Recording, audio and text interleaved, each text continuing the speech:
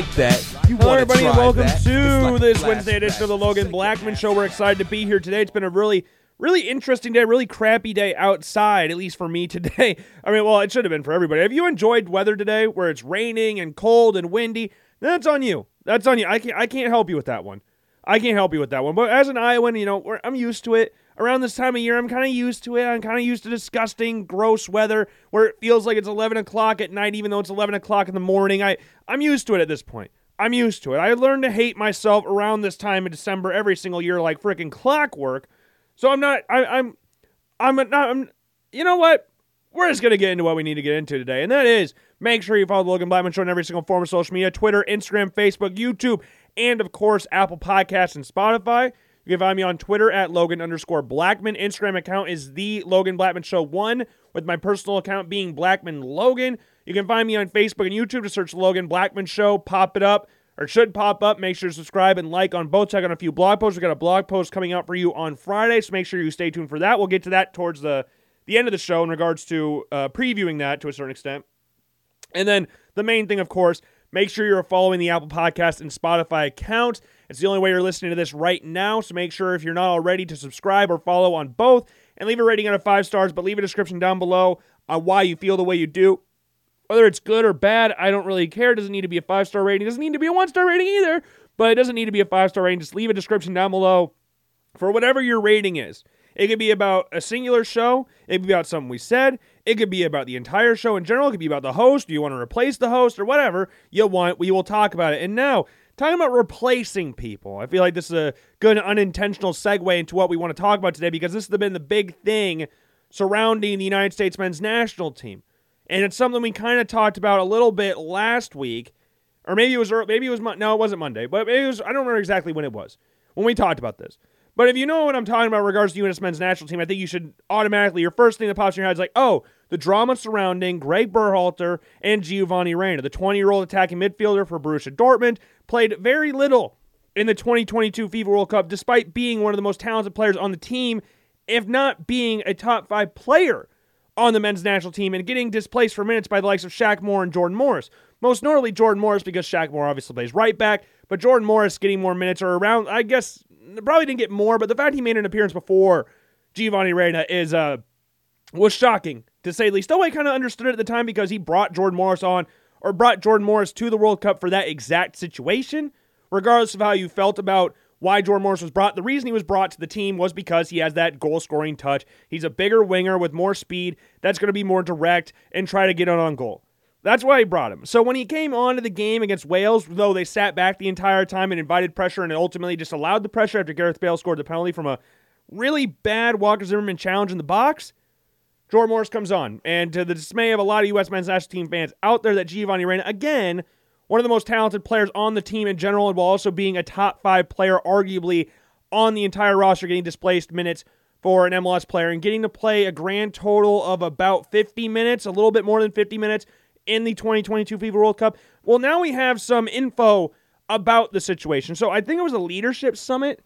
If I'm reading this right, it's a leadership summit that Gregg Berhalter took part of. It was supposed to be apparently off the record. This is supposed to be off the record, but from what stuff I've read today, it sounds like Gregg Berhalter knew this stuff was coming off the record. So if you know what's coming off the record, or if it's off the record, you know it's going to get reported, does that make it on the record? Is that how that works? I'm not really sure. I know I was a communications major up at UNI, go Panthers, and Statesman, obviously, for William Penn, but I'm not sure if that, like, you expect things to be off the record, but you also expect them to get released, so that's on the record, right? So apparently, with this whole situation, so let me take it back a little bit. Let's go to the first game against Wales. The game we talked about a little bit, where Jordan Morris came on the field for the last, 10 minutes, I think. I don't remember exactly when Jordan Morris got put on the field. I think it was after the penalty, so I think about the 86th minute, maybe. I don't know how much time was added on afterwards, but the big thing, again, was that Giovanni Reyna did not play in the game. After the game, Berhalter discussed a potential injury with Giovanni Reyna. And then Giovanni Reyna comes out after the game and says, no, he's healthy, but it's the manager's call. So then it just goes into a whole topic of, did Gregg Berhalter tell Giovanni Reyna to lie?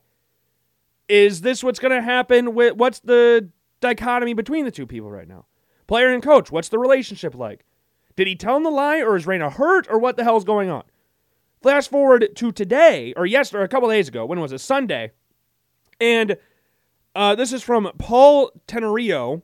I don't know what he's from, but he's verified on Twitter, which could mean anything at this point. But U.S. men's national team winger Gio Reyna's lack of effort in training and scrimmages versus Al Ghaffara contributed to role at World Cup per sources. Reyna eventually apologized to the team. Gregg Berhalter comments via Charterworks seem to reference the issue that goes into a thing. And then there was apparently a rift between Gio and Tyler Adams. And then here's the story I alluded to on the herd and talked more about the podcast. This is from Jason McIntyre, who we all know is full of really great and useful information. One thing I didn't reveal yet is that it isn't in the story. A vote to send Giovanni Reyna home went 13 staying, 12 to go home. And then Taylor Twellman came out and said that is not true, which does not surprise me because, again, Jason McIntyre is not necessarily the most trustworthy when it comes to these kind of sources. He's been kind of all over the place throughout his entire time with Fox Sports. When he's made an appearance on the Colin Cowherd show, now he's, since Joy Taylor's now on, what's the show, Speak for Yourself, I think he's now the news guy for Colin Cowherd, I think. I'm not sure how that role works, but we've never liked Jason McIntyre on the show. You can go back to however long you want to go about that, but I'm not surprised that it was disputed. To clarify, things going around with Gio, there was no player vote taken regarding the status of the team. The storyline of 12-13 is wrong, confirmed to me just moments ago. There was a vote among staff who worked for Gregg Berhalter, including the fitness and personnel and assistant coaches, but not players. Okay, so that gets a little bit more interesting in regards to what the future holds for Gregg Berhalter. And then you go updated. U.S. spokesperson said the summit in which Berhalter participated in was supposed to be explicitly off the record. But then I saw stuff today again that said Berhalter expected it to get released. And then we have Giovanni Reyna's side of the story. So he posted on Instagram, and it's kind of funny. I actually kind of enjoyed this post, I'm not going to lie. So here's Giovanni Reyna's post, and I'm going to read it in its entirety, and it's a long-ass one. It's a long-ass post. I haven't seen what the picture is. I think they could make it even funnier. But here's what it said. I hope not to comment on matters at the World Cup. It is my belief that things happen in a team setting ought to remain private. That being said, statements have been made that reflect on my professionalism and character, so I feel I need to make a brief statement. Just before the World Cup, Coach Berhalter told me that my role at the tournament would be very limited. I was devastated. I am someone who plays on pride and passion. Soccer is my life, and I believe in my abilities. I fully expected and desperately wanted to contribute to the play of a talented group that as we tried to make a statement at the World Cup. I'm also a very emotional person, and I fully acknowledge that I let my emotions get the best of me and affect my training and behavior for a few days, learning about my limited role. I apologized to my teammates and coach for this, and I was told I was forgiven. Thereafter, I shook off my disappointment and gave everything I had off the field, on and off the field. I'm disappointed that there is continuing coverage of this, in parentheses, as well as some highly fictionalized versions of the events, and extremely surprised that anyone on U.S. men's team staff would contribute to it. Coach Berhalter has always said that issues that arise in the team will stay, quote, in-house, so we can focus on team unity and progress. I love my team, I love representing my country, and I am focusing now only on improving and growing as a soccer player in person. I hope that going forward, each person involved at U.S. Soccer focuses only on what is in the best interest of the men's national team so we can enjoy great success at the 2026 World Cup, or World Cup in 2026, whatever. So, there's a couple things I take away from that. The first thing is the obvious jab at Berhalter and coaching staff. I apologize to my teammates and coach for this, and I was told I was forgiven. That usually means it's done with. You don't expect to hear about it a couple weeks after you're eliminated from the World Cup. The second thing is the parentheses, as well as some highly fictionalized versions of events. Yeah, I'm not surprised by that. Jason McIntyre is very good at that. The 12-13 thing is really weird. I don't see that taking place. I really have a hard time believing that. I got sent to that. Like Noah and I, again, we've been talking about Noah. I bring up Noah a lot on the show because we talk about United States stuff together. And he sent me that, and I didn't even see it was Jason McIntyre at the time. And then I read his profile. I was like, crap. Why did I even acknowledge that being a thing at the time? It's ridiculous. And then the last thing I want to point out is Gregg Berhalter told me my role at the tournament would be very limited. When you are a player with the talent of Giovanni Reyna, and I understand that he is a young player, he's 20 years old, so I can understand people going like, well, he's just a kid. Why would he worry about playing in the World Cup? He should be lucky that he's on the team. There's not a lot of squads that have 20-year-olds on the roster. But when you're a player that has featured heavily while not being injured, because there was a time where he had a lot of injuries spread out. And his injuries at club level affected his time with the national team, so we didn't see him a lot this time.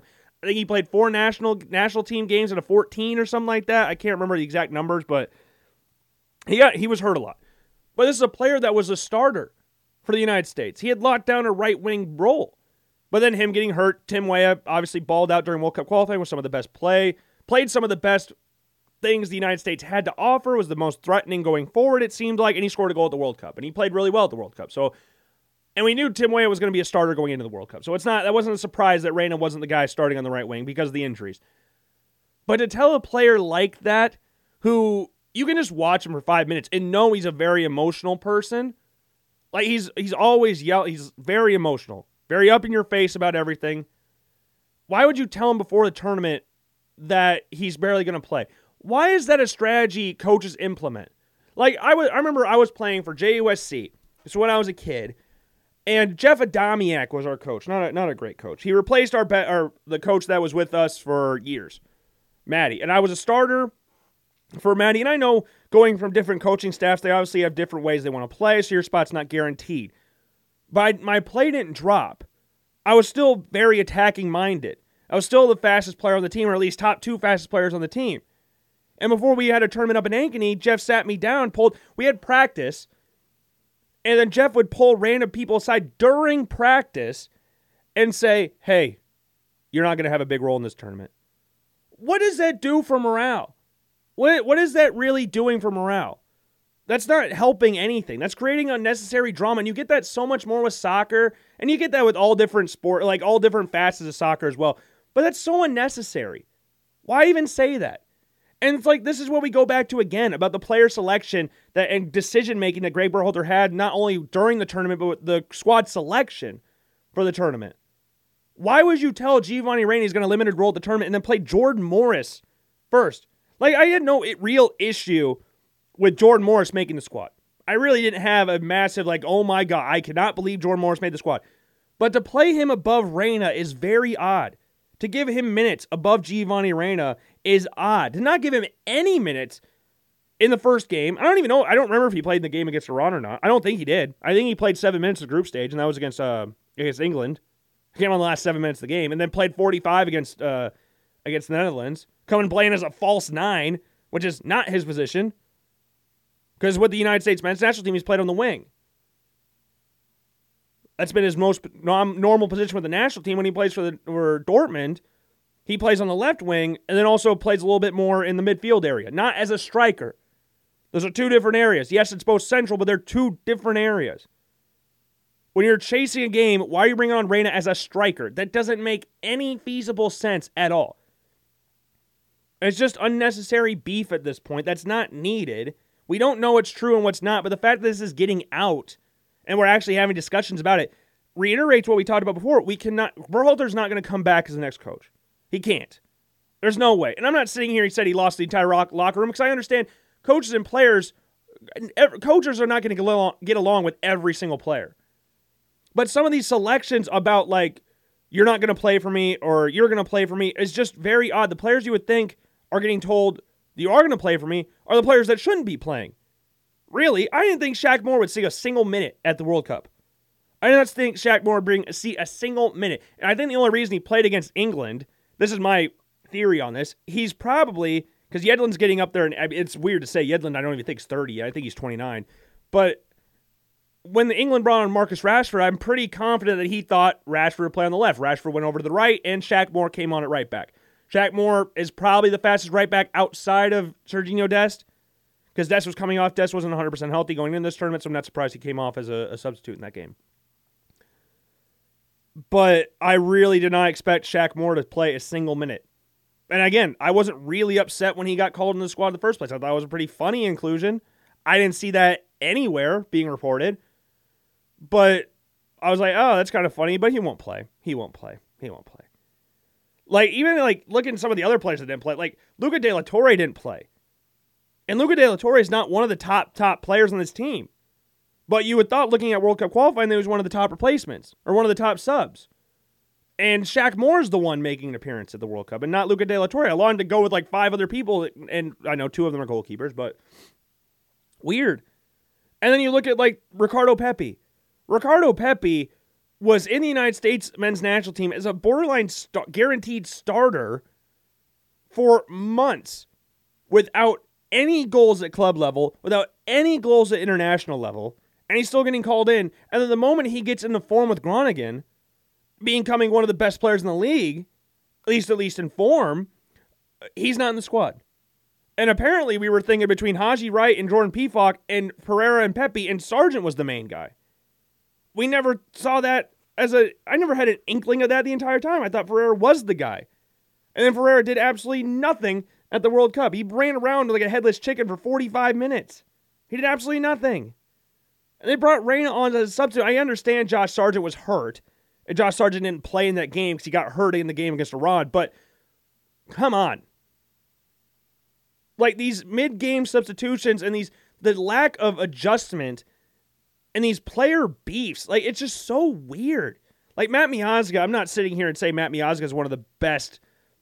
He would have been on the squad if I was the manager, Matt Miazga. But even Matt Miazga was like, got some things with the manager. We're going to talk about those at a later time. Like, it's just unnecessary issues that don't really seem to be issues. We have the whole thing with John Brooks as well. Whatever the hell happened with Zach Steffen. Like, what is going on? Why are all these beefs happening? And again, I would reiterate this. I understand managers will not get along with every single player on the team. But there's like unnecessary things that make no sense and are not for the betterment of the team. Because you're not adjusting. I listened to the pregame for Argentina Croatia today. And Argentina against the Netherlands, because they're not great at set pieces, like the United States isn't, played with a back 5. And yes, they went to extra time, but at least they scored 2 goals in the game, were up at one point, and still managed to hold on and go to penalties and win. The United States stuck stupidly with a back 4 and got killed on the counterattack. Like we said that before the Netherlands game, the United States should probably line up with a back 5. Because the Dutch are very lethal on the counterattack. And Cameron Carter-Vickers at right-sided center back, with Zimmerman in the middle because of his height and Ream because of his passing ability, that would be your lineup. But instead, you line up with a back 4 with your 2 slowest center backs and get shocked when you get murdered on the counterattack. And you're like, well, that sucks. Too bad we can't make any changes to that. And your lone change is, let's bring Reyna on as a false 9. This is one of your best players, told him you're not going to give him a role at the tournament. And then in the first game, you said, he's hurt. And then you go, I don't know if I told, but I'll let you decide if I told him to lie or not. And then we're creating all these little issues that just aren't needed at all. It's so unnecessary. It's so unnecessary. So going into 2026, he's not going to be the manager. He can't be the manager of the United States men's national team. The problem is, though, as I sit here, and I hate this situation that you get stuck in as a fan, who's next? That's the next issue. Who is the next manager for the United States men's national team? How desirable is this job to people out in Europe or people that are quote-unquote big-time managers that are either available or are at a club level right now? Because Luis Enrique has already announced he wants to go back to club level. He managed Spain for the past 2 tournaments, lost in the Euros. I almost say crashed on penalties both times, but he wasn't the manager when they lost in the 2018 World Cup on penalties. Lost this one despite them taking, 1,000 penalties at practice? You wouldn't think that, watching it. But how desirable is it? I think it's a fairly desirable job, to be 100% honest with you. There's no doubt in my mind the U.S. Soccer Federation will splash the cash to get a high-value target in there. There's no pressure. You're going to the World Cup. You're playing in the biggest media market in the world. But with that being said, the biggest media market has the least amount of scrutiny versus all the other countries that you'd go and coach for, arguably. Because in the United States, unlike a lot of countries throughout the world where soccer is the number 1 sport, soccer is like the 5th or 6th most popular sport in America. For the men's side anyways. Yes, every kid plays soccer when they're little, which is, that Dana White quote is ridiculous. That's something I need to address as well. I just thought about that. Like, look how 3-year-olds play soccer. Well, yeah, there's 3-year-olds playing football too. Doesn't make it any harder. And I saw Daniel Shallowy. I liked this tweet. Sporting Kansas City forward said, "So if I see a kid fighting, it's like, UFC is easy. Kids fight all the time as kid. They like, when you're 3 years old, you're fighting. Happens. So that means you're a UFC fighter now? That's an odd. That's such a stupid take. I don't understand how that even crossed your mind. Is like, because he seems like a decently smart guy, doesn't he? Why is that something that pops in your head? As someone is like a decently smart dude, that's one of the dumbest takes you can have, because kids play it. Kids play every sport. Kids play basketball. Basketball's 100 times easier than soccer. It's not even close. Use your hands for everything. All you use your feet for is to walk. No one thinks about ball control. Most people can catch. Not any, like, I would love to see, I would throw a soccer ball at you or throw a football at you, catch it. I would chuck a soccer ball, kick a soccer ball at you at the same speed and try to get you to control that. We'll see which one's harder for you to do. And then we'll talk about, which sport's harder, really. Well, yeah, that's how every sport works. Normally, you play when you're a kid and gradually work your way up. Doesn't take a lot of brain power to figure that one out. Dana, I don't think he was a UFC fighter, unless I'm completely missing something. So I don't know. Maybe he doesn't realize how easy fighting is, because I've seen kids younger than 3 fight. So that's what I heard. But I digress. Apart from, like, kids, like, soccer's the first sport a lot of people play. But a lot of people in America transition to the other sports right after soccer. You get into soccer, and then you go to basketball, you go to football, like baseball, you do all these different things. It doesn't help that football and soccer overlap in some states. Here in Iowa, baseball and soccer overlap. So you're asking kids to try to decide between these two sports, two way more popular sports, though you wouldn't notice it looking at capacities of stadiums or looking at fan involvement at baseball games, but that's a whole nother topic. But, like, Bruce Arena, did anybody really see Bruce Arena get lambasted for missing the 2018 World Cup? Or Jurgen Klinsmann? Did anybody really see that? Did they get publicly shamed? No, he was a manager with New England Revolution like the next month. Like, no one cared. It got brushed under the carpet. Taylor Twellman had his rant on ESPN, and that was it. It was done. Just how it was done, how it worked. You don't need to be the best manager of all time here in the U.S. Your level of scrutiny versus, like, some available jobs, like Spain, I'm assuming England might be available, Brazil, your level of scrutiny compared to those countries is non-existent. Belgium, even Belgium, is non-existent here. Because soccer's their number one sport. Soccer's our 5th or 6th.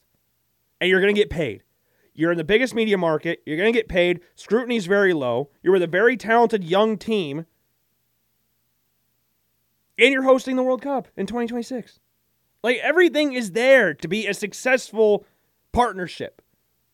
It's just a matter of who would take that. And again, it doesn't need to be an American guy. It doesn't need to be an American. There's a lot of people that want to, like, nail on that the manager of the national team has to be a citizen of that country. That's not true. That's not true. Like, South Korea's manager, I'm pretty sure, is Portuguese. Iran's manager is Portuguese. Belgium's manager, Roberto Martinez, is Spanish. I believe he's Spanish. Like, you don't need to be the national. Well, hold on. Let's go. I can't spell. Sorry. Okay, never mind. I was going to say another manager, but that's now that I've looked it up, I don't need to say it anymore, so you'll never know what I was going to say. But it doesn't need to be a thing. I'm sure they could splash the cash to get Zinedine Zidane.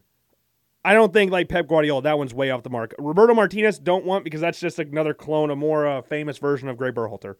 Really.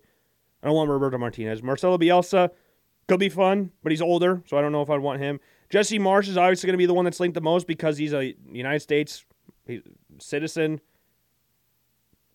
Managed some of the biggest. He's managed a lot of really big clubs over in Europe.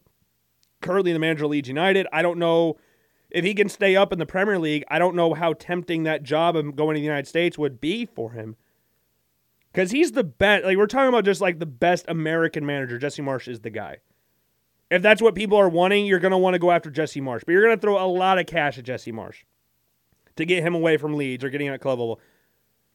Like, I don't know. It'd be fun to see. He'd play a 4-2-3-1 formation, which is what he currently plays at Leeds. That'd be really fun to see.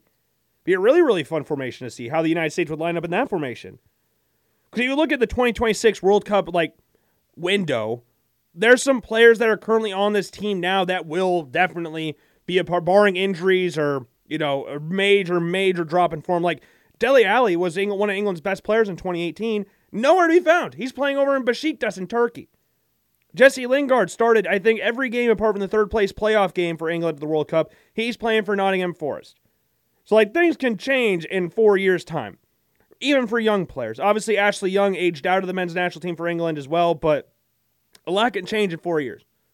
A lot can change. Jude Bellingham was freaking 15. I don't think his mind was set on playing in the 2022 World Cup. So there are going to be players that come out of freaking nowhere. I know the talent pool for the United States is not like England. We don't have a lot of players that are like Christian Pulisic, McKinney, Musa, Adams, Reyna, those guys. U.S. has been in every World Cup apart from 2 since 1930. And this is the first time this is the best squad they've ever had. England have had better squads than what they had.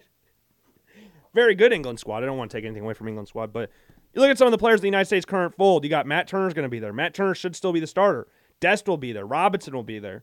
Carter Vickers should be there. Scaly should be there, and Scaly should actually play this time. Adams will be there. Musa, McKinney, Aronson. De La Torre could probably be there, depending on if he finds some form at club level. Then we got Reyna. We got Pulisic. We got Weah. Sargent should be there. Pepe should be there.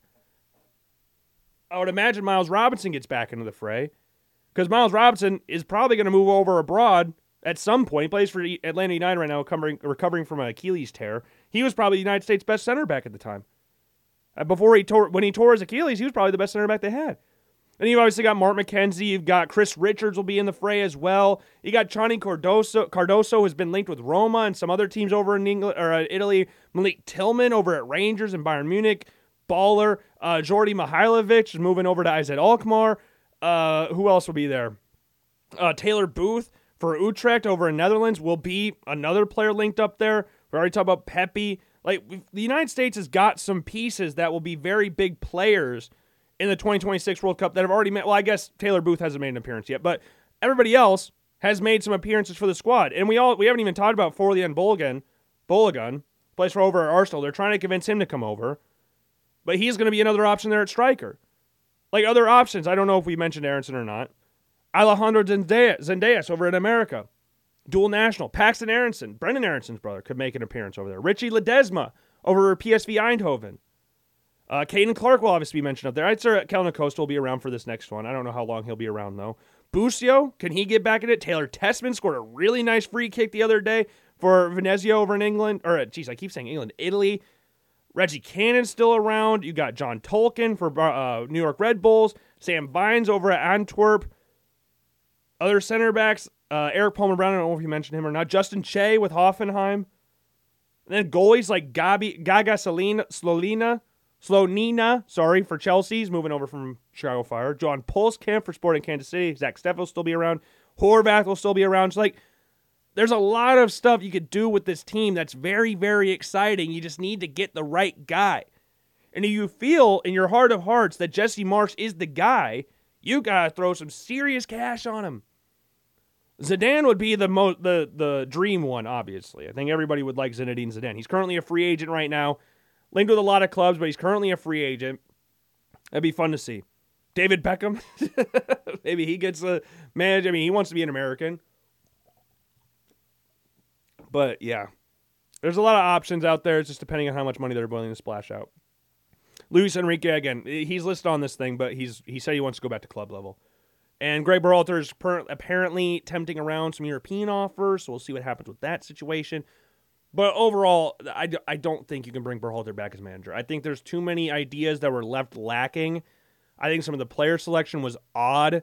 This whole Giovanni Reyna thing's a freaking mess, regardless of what's true or not. It's the fact that it got out is ridiculous with how many things was spreading around about the beginning of the tournament versus now. I don't know what the hell is going on.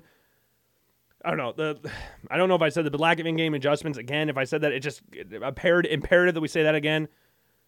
I don't know. There's just a lot of negatives. Like, when you weigh the positives and the negatives, I don't want to sit here and say, like, I'm ungrateful for what Berhalter did. I think Berhalter did a lot of good. We talked about this last show we did, or we talked about this situation, is that Berhalter brought over a lot of really good dual nationals.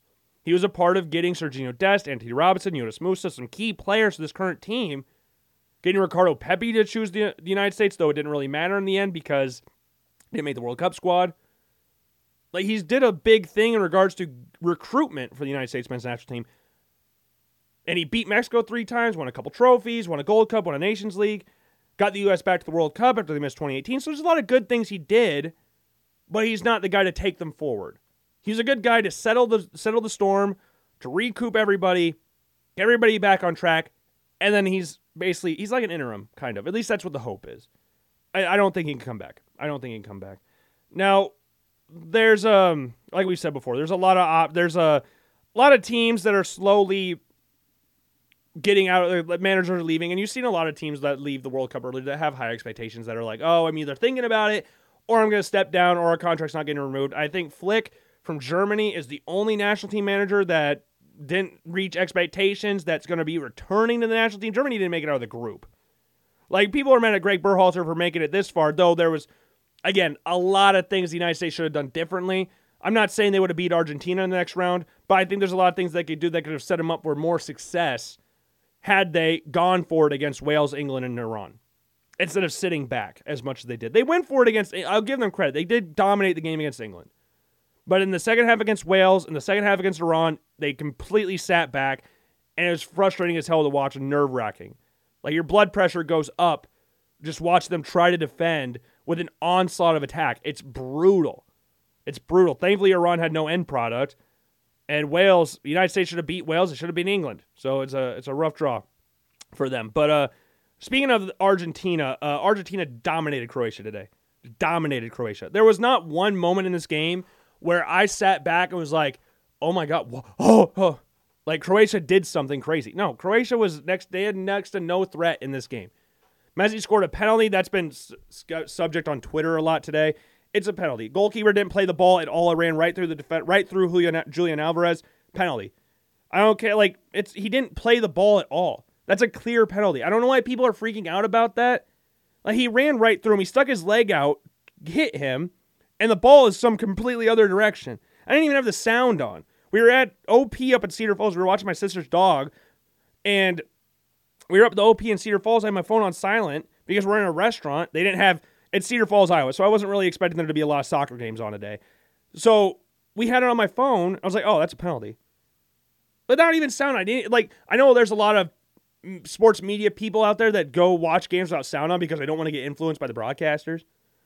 And when Messi stepped up to take the penalty, like how Livakovic has been playing this tournament, you got to place that son of a bitch at the top of the net.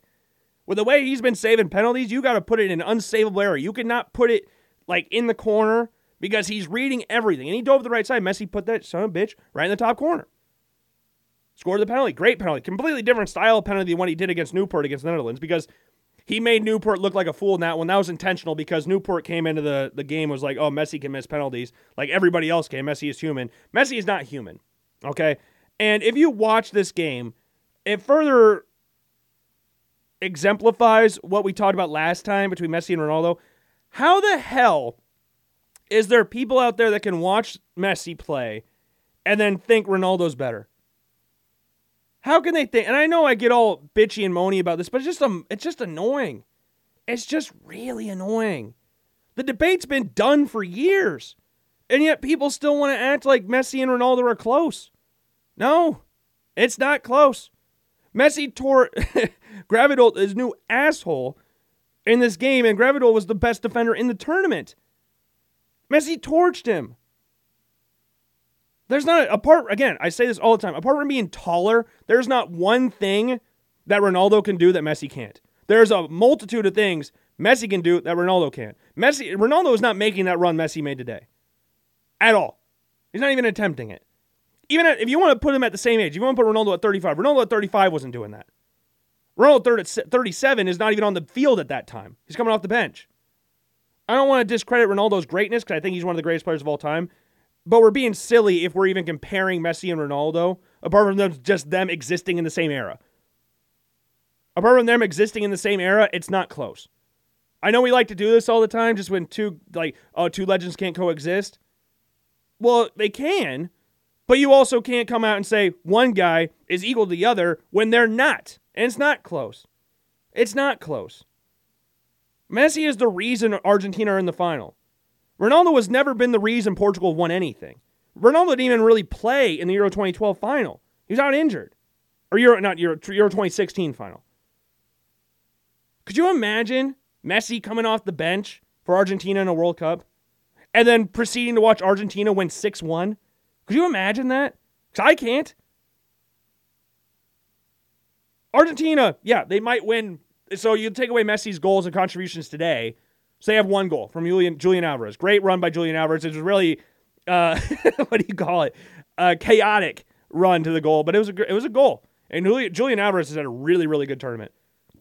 He's had a really good I was not expecting Julian Alvarez to be the guy that helps Messi win this World Cup, because in the 2014 World Cup, Gonzalo Higuain missed like 18 chances that entire World Cup. That's not an exact number, but it felt like it. It might have been 100. Could have been actually more than 18. But Messi's the heart and soul of that team. I don't think this team would even they wouldn't be nowhere close without Messi leading this team forward. Ronaldo's coming off the bench in the 70th minute. He's not that guy anymore. Ronaldo's still a very, very good player. He's better than a lot of players out there, because it's like what Aaron Rodgers once said. His career bad days or career worst years are some people's career best years. And that's true. Like, Ronaldo at his worst is better than 98% of players out there right now. At his worst, Ronaldo's one of the greatest players of all time. But stop with the comparisons to the greatest of all time, okay? Watch the game today. And people want to say it's rigged. I can't tell at this point if they're trolling or not. Maybe they are, maybe they're not. There's some people that probably believe that. When we also point out that, England, France had a Brazilian referee. Because at the time the referee was implemented, Brazil was still in the tournament. They weren't in the tournament when the Brazilian ref was reffing the game, but when he was announced as the ref, Brazil was still in. And for Brazil and Croatia, there was an English ref. And England were still in the World Cup. But the only issue we have there is the one with the Argentinian ref reffing the Portugal game. Why is that one the big deal? Argentina and Netherlands had 15 or 17 yellow cards in the game. That was one of the worst ref games I've ever seen in my life. The only game that was like borderline really actually good was the Portugal versus Morocco game. Because Portugal were diving all over the field and the ref wasn't buying it. And Portugal just butthurt because they got eliminated by a team they should not have been eliminated by. You won your last game 6-1 and you lose your next game to Morocco 1-0. No offense to Morocco. Portugal should not struggle against Morocco. Portugal shouldn't struggle against a lot of teams. So it's not really saying like I'm narrowing in on Morocco. They shouldn't struggle against a lot of teams out there. Yet they did. Morocco being one of the teams they should not struggle against. And Morocco have been awesome this tournament. They're so tight and compact defensively. And Bono's been playing great. Roman Saiz has been playing great. Hakim Ziyech has been playing great going forward. Like, they've been awesome this tournament. I don't want to take anything away from Morocco this tournament and how great they've been. But reality stinks in. You go, wow, Portugal should not lose to them. Croatia should not lose to Brazil. Or Croatia should not beat Brazil. That's what I meant. But we're going to find somewhat excuse because this ruins our last hope of the Messi and Ronaldo debate. It's our last chance to hold on to something, even though, again, it's been done for years. This is our last thing we can hold on to. So even if you want to talk about Messi not winning, Messi's been to his second World Cup final. Ronaldo's not been to one. Ronaldo has 10 knockout goals and assists. 10 goal contributions. Throughout his entire World Cup career, not knockout. I guess I shouldn't say knockout. He doesn't have any goals contributions in the knockout stages. 10 total. Messi has 8 this tournament. Throughout Ronaldo's, I think, 5 World Cup appearances, he has 10 goal contributions. Messi has 8 this tournament alone. Let's really stop this stupid-ass debate. Okay? I have a lot of great memories watching Ronaldo. He's one of my favorite players growing up with Manchester United. Won a lot of stuff with Real Madrid. Became a completely different player at Real Madrid. Was more focused on goal scoring and records. He's about flair at Manchester United. Wayne Rooney took a lot off in order for Ronaldo to succeed. Same with Carlos Tevez. Ronaldo was the reason a lot of success came to Manchester United. He won his first Ballon d'Or at Manchester United. Went to Real Madrid, transformed into a goal-scoring winger. Focused on every single record in the book. Then transformed into a poacher, a tap-in guy. But it still counts the same. He's got 194 appearances. He's the all-time record goal scorer at international level. He's won so much. But those accolades don't mean a thing when he can't do anything that Lionel Messi is. Messi is the best goal scorer of all time. He's the best creator of all time. He's one of the best goal scorers of all time while also being the greatest creator of all time. And I keep bringing this one up. Messi scored 91 goals in a calendar year. Can you fathom 91 goals? People talk about how crazy Erling Haaland's season was to start off. He's not even close. His amount of goals he'd have to score to get to Messi's 91 calendar year goal is ridiculous. I don't have the exact numbers in front of me. And where Ronaldo's taking the last penalty to take the glory penalty, Messi's stepping up first to set the bar for Argentina and Barcelona and PSG and wherever the hell he's at. And this is supposed to be Messi at his worst. Messi was finished last year, according to a lot of people out there. Messi was finished. And now we're in conversations of the World Cup final could decide the Golden Ball winner. Messi is joint goal scorer right now, while also being the top assister. Tied with Kylian Mbappe right now with 5. And Kylian Mbappe and France will be taking on Morocco tomorrow at 1 o'clock. So that's going to be an awesome game. I'd recommend you watch that. It's going to be see how much Morocco can take on from Kylian Mbappe. Their defense has been great this tournament, but they haven't faced someone like Kylian Mbappe yet. Faced some good teams, faced some good players, but Kylian Mbappe is a different breed. Ousmane Dembele on the other side, different breed. Antoine Griezmann this tournament, different breed. Those are the 3 best players that are going to play in an attacking sense so far this tournament. And we're talking about just the front 3. And not even including Olivier Giroud, who's France's all-time leading goal scorer now. There's levels. You can be great without being compared to the greatest. It's not close. And I'm tired of people acting like it's close. Because it's not. Ronaldo won his first international trophy while doing absolutely nothing the entire tournament. Got hurt in the 20th minute. Didn't do anything in the final. Adair scored the winning goal. I think Griezmann was the top player and top goals. I don't remember what all the awards were. But you look at when Messi and Argentina won their first international trophy. Messi was the top goal scorer. Messi was the best player. Messi was the top assister. Why? When you're looking at who won the titles, Ronaldo did next to nothing. They came third in their group, and the only reason they made it to the knockout stage is because they had implemented a new rule for that exact tournament. I remember watching Euro 2012 when they got knocked out by penalties against Spain. At least I believe it was Spain. Ronaldo didn't even take a penalty. It was like watching Neymar not take a penalty against Croatia the other day. Why is your best player not taking a penalty? Why? Why is your best player not going first? That makes no sense to me. Especially if they're a forward. I can understand to a certain extent if your best player is a midfielder or a defender. Like even for the Netherlands, Virgil van Dijk took the first penalty for the Netherlands. Set the tone. You're the captain. You're the best player. Set the tone. I know Neymar's not the captain of Brazil, but you're the best player.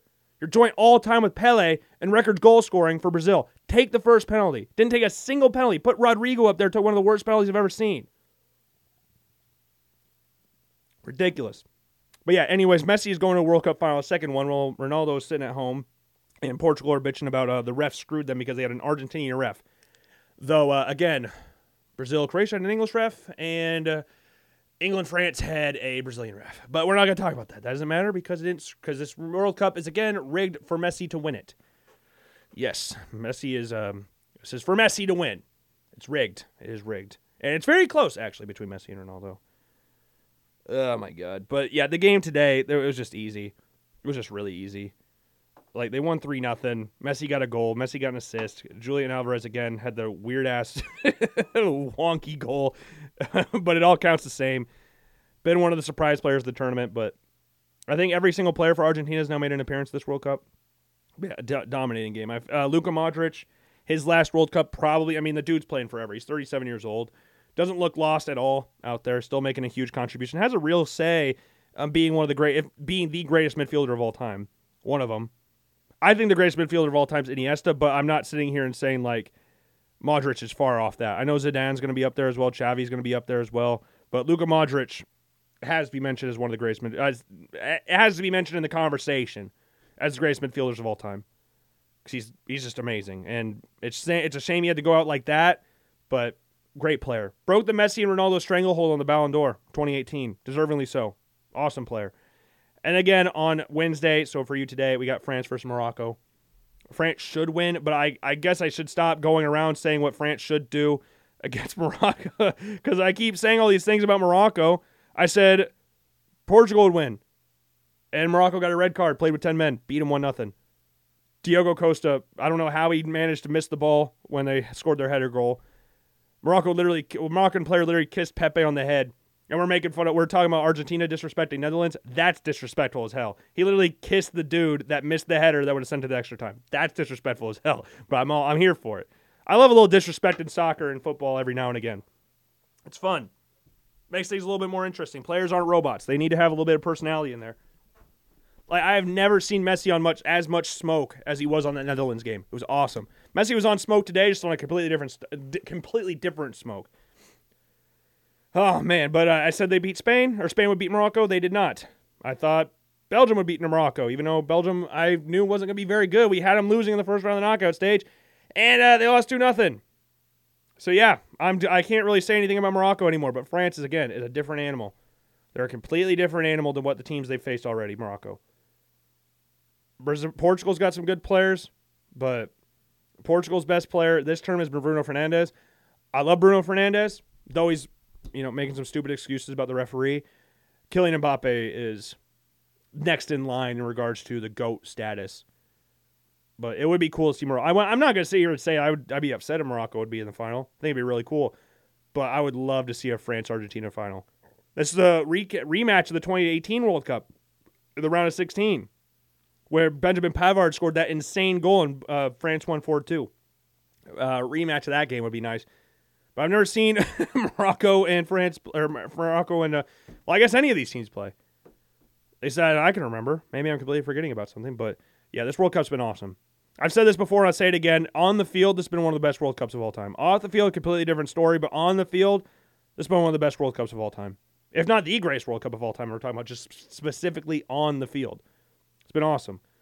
Now, moving on to a different subject, moving on to a different sport, I guess. We're going to go to American football, at least if I covered everything I wanted to cover on this. Hold on. Do I have everything on here? Just wanted. I got to check all my stuff. Okay, yeah, I'm done. That's all I've got for you for soccer. But we're going to move on to some football stuff. And I think this is since we got a mock draft coming out on Friday, so make sure you check out the LoganBlackmanShow.com and go to the blog section. You'll see it there come Friday morning. We're going to talk about someone who released a mock draft today. That's Todd McShay.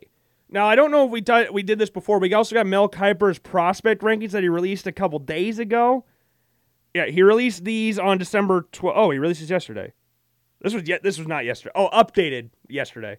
Okay, so it makes it even more. Okay, yeah, this makes it even better. We can update it today. So we've got Todd McShay and Mel Kiper, ESPN's top two guys, arguably the two most famous people when it comes to covering the NFL draft. Mel Kiper is certainly the one that popularized the NFL draft in regards to making it what it is today, with all the people doing different mock drafts, including yours truly, and all the coverage around the NFL draft, the drama around the NFL draft is all thanks to Mel Kiper. I guess I shouldn't say all thanks, but he's a major part of why the NFL draft is what it is today. And I'm grateful for that. Though some of his takes are interesting. The Jimmy Clausen one will always get brought up. But he was the one that banged the drum for Josh Allen before anybody else did. So, you know what? We'll respect him for that. It's one of the greatest calls in NFL draft history, say Josh Allen. Now, his thing about Jim Harbaugh and Trent Dilfer is kind of funny, but that's neither here nor there. But I want to talk about Todd McShay's mock draft first because we're doing a mock draft, so I might as well talk about a mock draft. And this one got released today. And before anybody says it, I have an ESPN Plus account.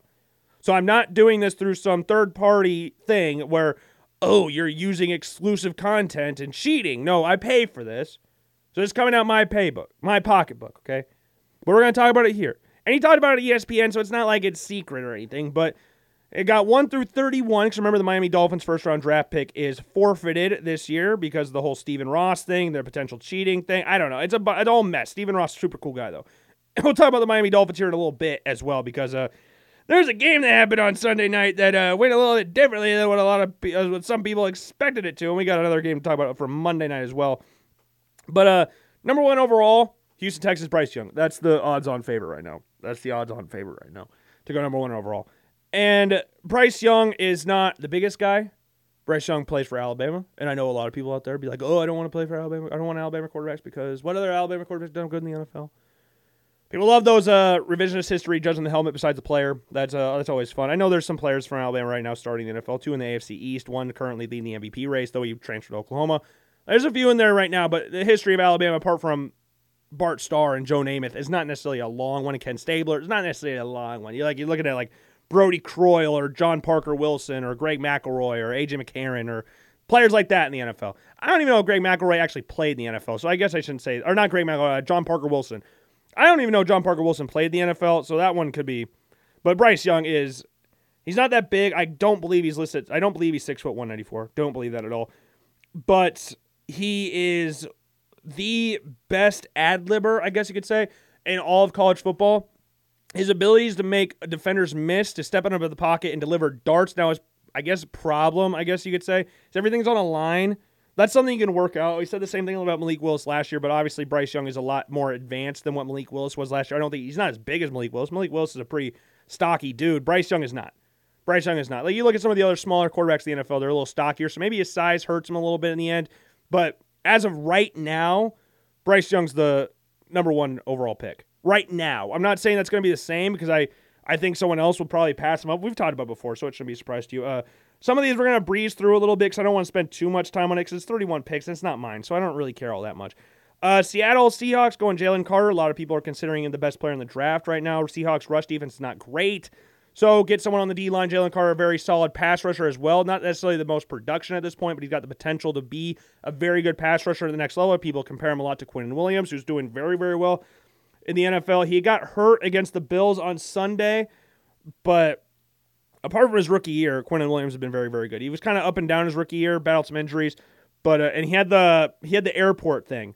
Does anybody remember what he did with the airport situation? I don't remember. I'm not going to look it up because I don't really care. 3 of the Bears, taking Will Anderson. Yeah. Khalil Mack's gone. Traded him. Robert Quinn, they traded him, so they need an edge rusher. When you look at the top positions of the NFL draft in regards to what positions you need, what are more valuable, you look at edge rusher, tackle, and quarterback. Not in any particular order, but with the Bears, with how they're going to build a team, those are the high-value positions, so if you can draft those and build around those guys, like the Browns did with Myles Garrett. I know they haven't turned around quite yet, but they went 0-16, and then they made the playoffs and stuff like that, beat the Steelers in the playoffs. And Myles Garrett has been one of the best edge rushers in the entire NFL for some time now. So it works out. I know a lot of Bears fans will want receivers or linemen, but Willie Anderson's probably your best bet there. Number 4, C.J. Stroud. I don't agree with Todd McShay on this one, who makes good decisions with the football, I agree with. Displays great touch, agree with, and has a big arm. I don't think he has a big arm. I think he has an all right arm. I think he has a very accurate arm. I think he's a very smart player. I think he can make really quick decisions, but he's not the greatest athlete. He's relatively skinny, and he doesn't have the greatest arm. That being said, I still think he should be a top 10 pick. I think like Bryce Young has a stronger arm than him. I think Richardson has a stronger arm. Levis has a stronger arm. Like, he has an all right arm. I'm not saying it's a bad arm. I'm not saying he can't throw the ball 30 yards. I'm not saying that at all. But it's not a great arm. Or it's not a big arm. He doesn't have a big arm. He has an all right arm. He's a good arm. I agree with him on the first part. I think touch and decision-making is up there. I think he's very precise. I think like we saw last week, we talked about him being a point guard of the offense. That's what he was. That's what he is. He's a point guard. He'll make all the smart decisions. He won't really force the ball in any bad situations, but he doesn't do anything that goes, wow. Like, a lot of the wow plays for Ohio State this year, if we're being honest, were made by Marvin Harrison Jr. Like, that's what a lot of the wow plays for Ohio State were Marvin Harrison making some ridiculous catch. Which is another thing that kind of, will concern some scouts and some coaches coming towards the draft, I would imagine, because you look at a quarterback as a whole and what they can be, and when you're a team that's drafting a quarterback with a high pick, when you're a bad team in the NFL that's drafting with a high pick, in this case the Lions aren't a bad team. They don't have a bad quarterback right now, but I don't know if Stroud's going to be the option for them if we're talking about them going after a quarterback or if they're going to stick with Goff or whatever the hell happens with the Lions. I don't know. But when you're a bad team like that, you worry, and I'm not saying this is for me, but I'm trying to put myself in the mind of an NFL scout or an NFL coach or something like that, or a front office guy, because that's all that really matters. My opinion about what I would do is not really valid here. I'm going to try and guess what they'll do and explain why I think they'll do that. But it's not, Logan would do this, this is why Logan would do, like, I'm trying to put myself in their shoes.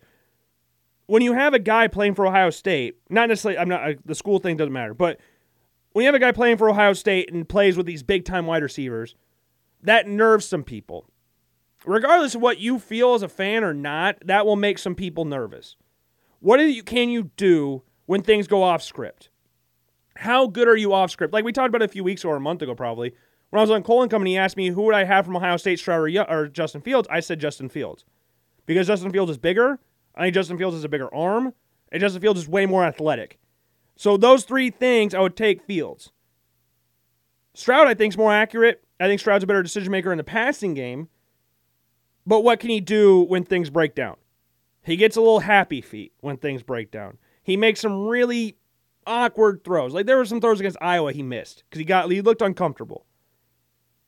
I think he should be a top 10 pick, but when you're a bad team with not a lot of great weapons or a bad O-line, you got to think about these types of things. How will things do when they break down? What can we see him doing? It's not necessarily what he did this year. What can we see him doing when things break down? That's why Bryce Young's going to be up there. Richardson will probably, I think Richardson should be a first-round draft pick, and then Levis will obviously be up there as well. We'll talk about Levis in a little bit.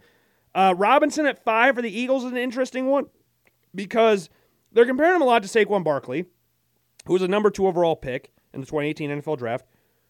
But the position of running back since then has not really been valued the same. Like, we didn't have a running back draft in the first round last year when we had Breece Hall and Kenneth Walker get drafted in the second round, with James Cook also get drafted there. Dameon Pierce got drafted, I think, in the third round. Rachaad White from Arizona State, now with the Tampa Bay Buccaneers, I think he got drafted in the fifth round, one of those two rounds. Kieran Williams from Notre Dame, I don't remember what round he might not even been drafted. He might have been a 6th round or undrafted. I don't remember. But you didn't have a running back drafted this year. You had Najee Harris and Travis Etienne get drafted in the first round in 2021, both in the 24 and 25 by the Steelers and Jaguars. And then 2020, let's go back. I don't think we had a running back draft in the first round that. Oh, no, Clyde Edwards-Helaire got drafted in the first round that year. Jonathan Taylor got drafted in the second. DeAndre Swift got drafted in the second. Anybody else? Not really thinking of any. 2019 was Kyler Murray's draft. Was there any quarterback or running back draft in the first round that year? Because there was 2 receivers. It was Marquise Brown and N'Keal Harry. And DK Metcalf. A.J. Brown got drafted in the second. There's a few others in there that got drafted in the second round. It's weird. 2019, was there a running back draft in the first round? Josh Jacobs, I guess, was drafted 24th, I think, and he's having a very successful year. And then Saquon Barkley in 2018. I'm completely blanking on 2019 if there was another running back draft in the first round. I know there was Jonah Williams was the first tackle. He was drafted 11th. We're going to have something similar this year, I'd imagine, with tackles. I'm pretty sure Josh Jacobs was the first running back taken. And I'm struggling to think of any other running back that was drafted that year. But long story short, running backs, if you're a top running back in the draft, no, they're not really viewed in that same light, getting second overall draft pick. I think Bijan Robinson has the potential to get drafted that high, but I'm not really sold on him getting drafted 5th. I think you could see him get drafted with the second pick the Eagles have in the first round, which right now is 31st, than the first pick that they have. I'm like, the ceiling and floor for Bijan Robinson's draft is 5 and 31. Coincidentally, both the Eagles picks. Now, there's other teams within the first round that you could draft running back. The Falcons could look for a running back in the first round. The Ravens could look for a running back. I know J.K. Dobbins had a good game this week, but he's battled a lot of injuries. The running back room for Baltimore's battled a lot of injuries the past couple of years, especially with how run-heavy their offense is. Who else could draft a running back in the first round just off the top? The Bucs could maybe draft a first-round running back. I'm not saying they will because I do like Rachaad White. I don't like Leonard Fournette. Never liked Leonard Fournette, but I like Rachaad White a lot. Liked him a lot last year going into the draft. Who else is up there for teams that could draft a running back? Giants, depending on what happens with Saquon. Same thing goes for the Cowboys with Zeke.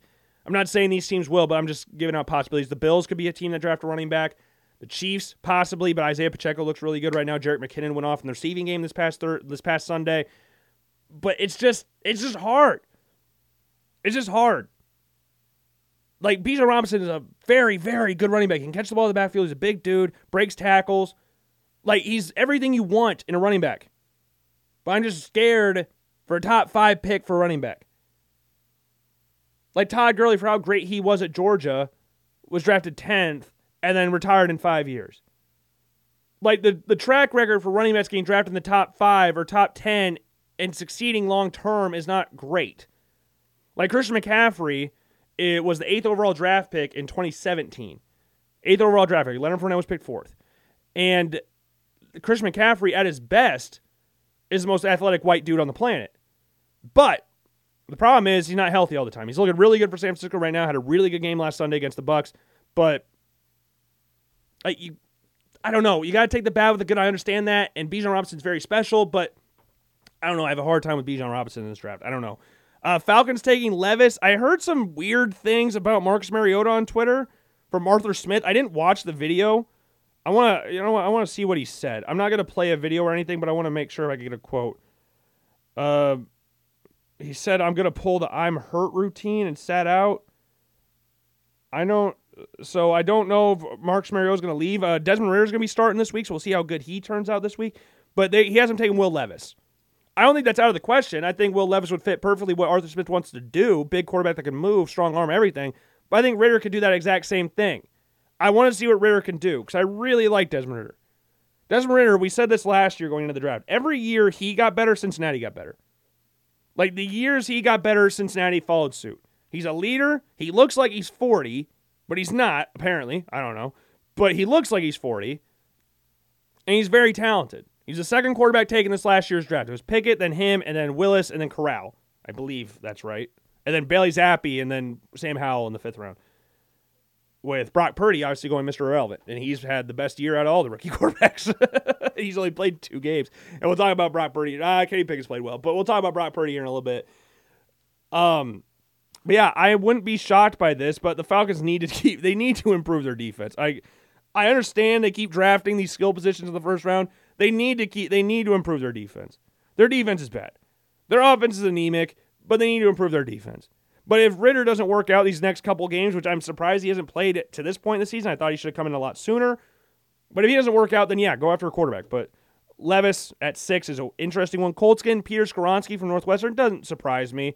I think they'll go after a quarterback, but their O-line stinks. Their O-line's been injured to hell and back. Their O-line's been one of their best units. Skoronski comes in that same mold of Rashawn Slater, could play guard or center, but though he's played tackle a lot in his career, has been starting since he was a freshman at Northwestern. Plug and play, left or right tackle. And the Colts do need help on the O-line. And maybe they go after a quarterback in the second round or free agency or like get Derek Carr or something. But I think you'd look at, Jim Irsay to look at a quarterback this year.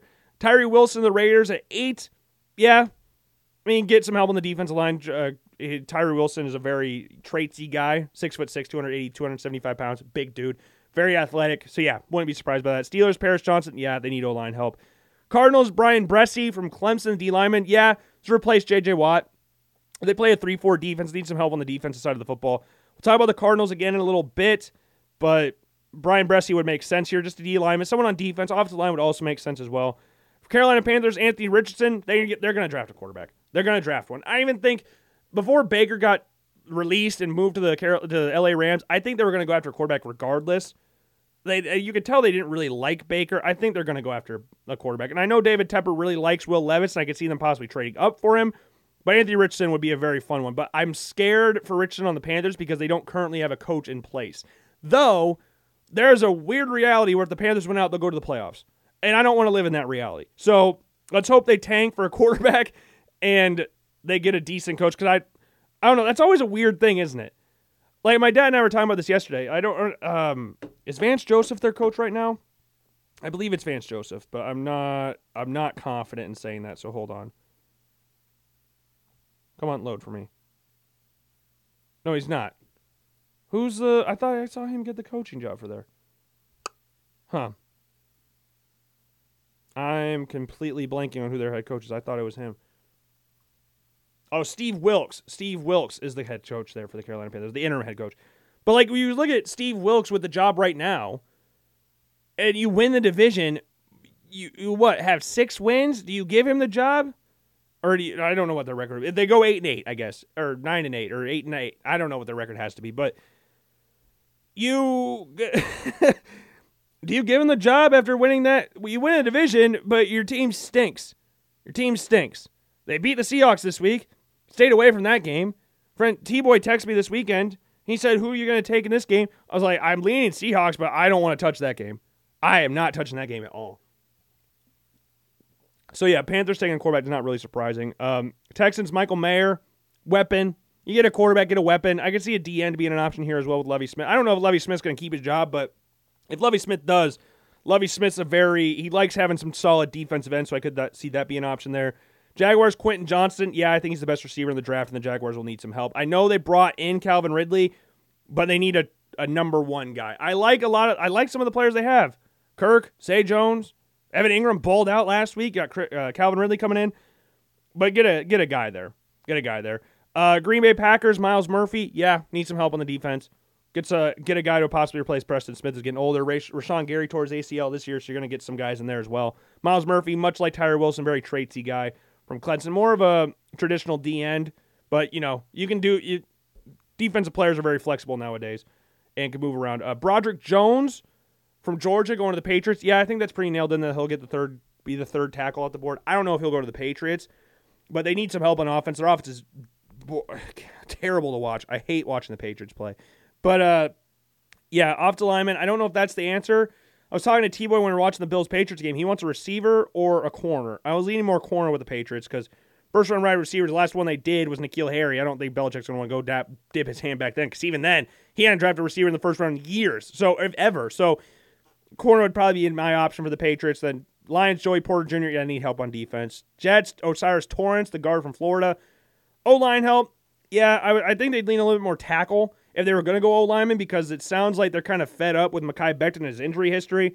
So I'd lean more tackle, but Osiris Torrance is a big dude, play guard, but they probably need a little bit of help in the O-line, but Osiris Torrance would hopefully not be there with the Jets because I want to be on the Bills. Seahawks, Brian Branch can play all over the place. Can play safety, can play nickel corner, can play actual corner. It's a very versatile defensive weapon, which is someone that Pete Carroll would love to have. Buccaneers, Christian Gonzalez, corner from Oregon. Yeah, I wouldn't be surprised by that one. Would be surprised. They're going to get something on defense, whether it's edge rusher or corner, just to re-solidify, retool the secondary, retool the defense. Giants, Jordan Addison. Yeah, Kenny Galladay's been a giant flop this year. They traded Kadarius Toney to the Kansas City Chiefs. Don't really have a lot of other options out wide. Sterling Shepard can't stay healthy to save his freaking life. They got Wendell Robinson, but he's been out with an ACL injury. They brought in Isaiah Hodgins from the Bills. He scored a touchdown this week. Darius Slayton's still there, I guess, but I wouldn't be surprised they went receiver. Wouldn't be surprised there. Commanders, Keely Ringo from Georgia. Very traitsy guy. But like a lot of these corners in this draft, it's all been about can they reach their potential? Are they going to be those guys you can lean to the entire time, or are they going to falter out? They were all guys, it was like they got the size, they got the ball skills, they got the athletic ability, but can they put it together for a whole season? Keely Ringo's got 2 big interceptions against Will Levis and Hendon Hooker. So 21 feels a little low. But Commanders do need help on the quarterback spot. They need help on the O-line as well. Titans, Jackson Smith and Jigba. Receiver or O-line is probably their 2 biggest needs right now. I could see them going after like an edge rusher, but getting a guy like Jackson Smith and Jigba would not be a big issue there. Chargers, Cam Smith. Yeah, something on defense. J.C. Jackson got hurt. He wasn't having a great season anyways before he got hurt, so I wouldn't be surprised if they got another option at corner, especially with how talented the quarterbacks are in the division, though some of the teams are better than others in the division. Broncos, Jahmyr Gibbs. I don't know. Why would that? Like, Javonte Williams is there. I think you can get a running back in there that can be the main guy there until Javonte Williams comes back. I don't think you need to draft a guy in the first round nonetheless. Like, Javonte Williams is a good running back. I don't think you need to replace him like that. Ravens, Clark Phillips III from Utah. They need help in the secondary. They need help on defense. They need help at receiver. For being a 9-4 team, they have some holes in the roster. Bengals, Devon Witherspoon. Yeah, cornerback's not a big option there. Vikings, Zay Flowers, receiver from Boston College. Very fast. They need options out there.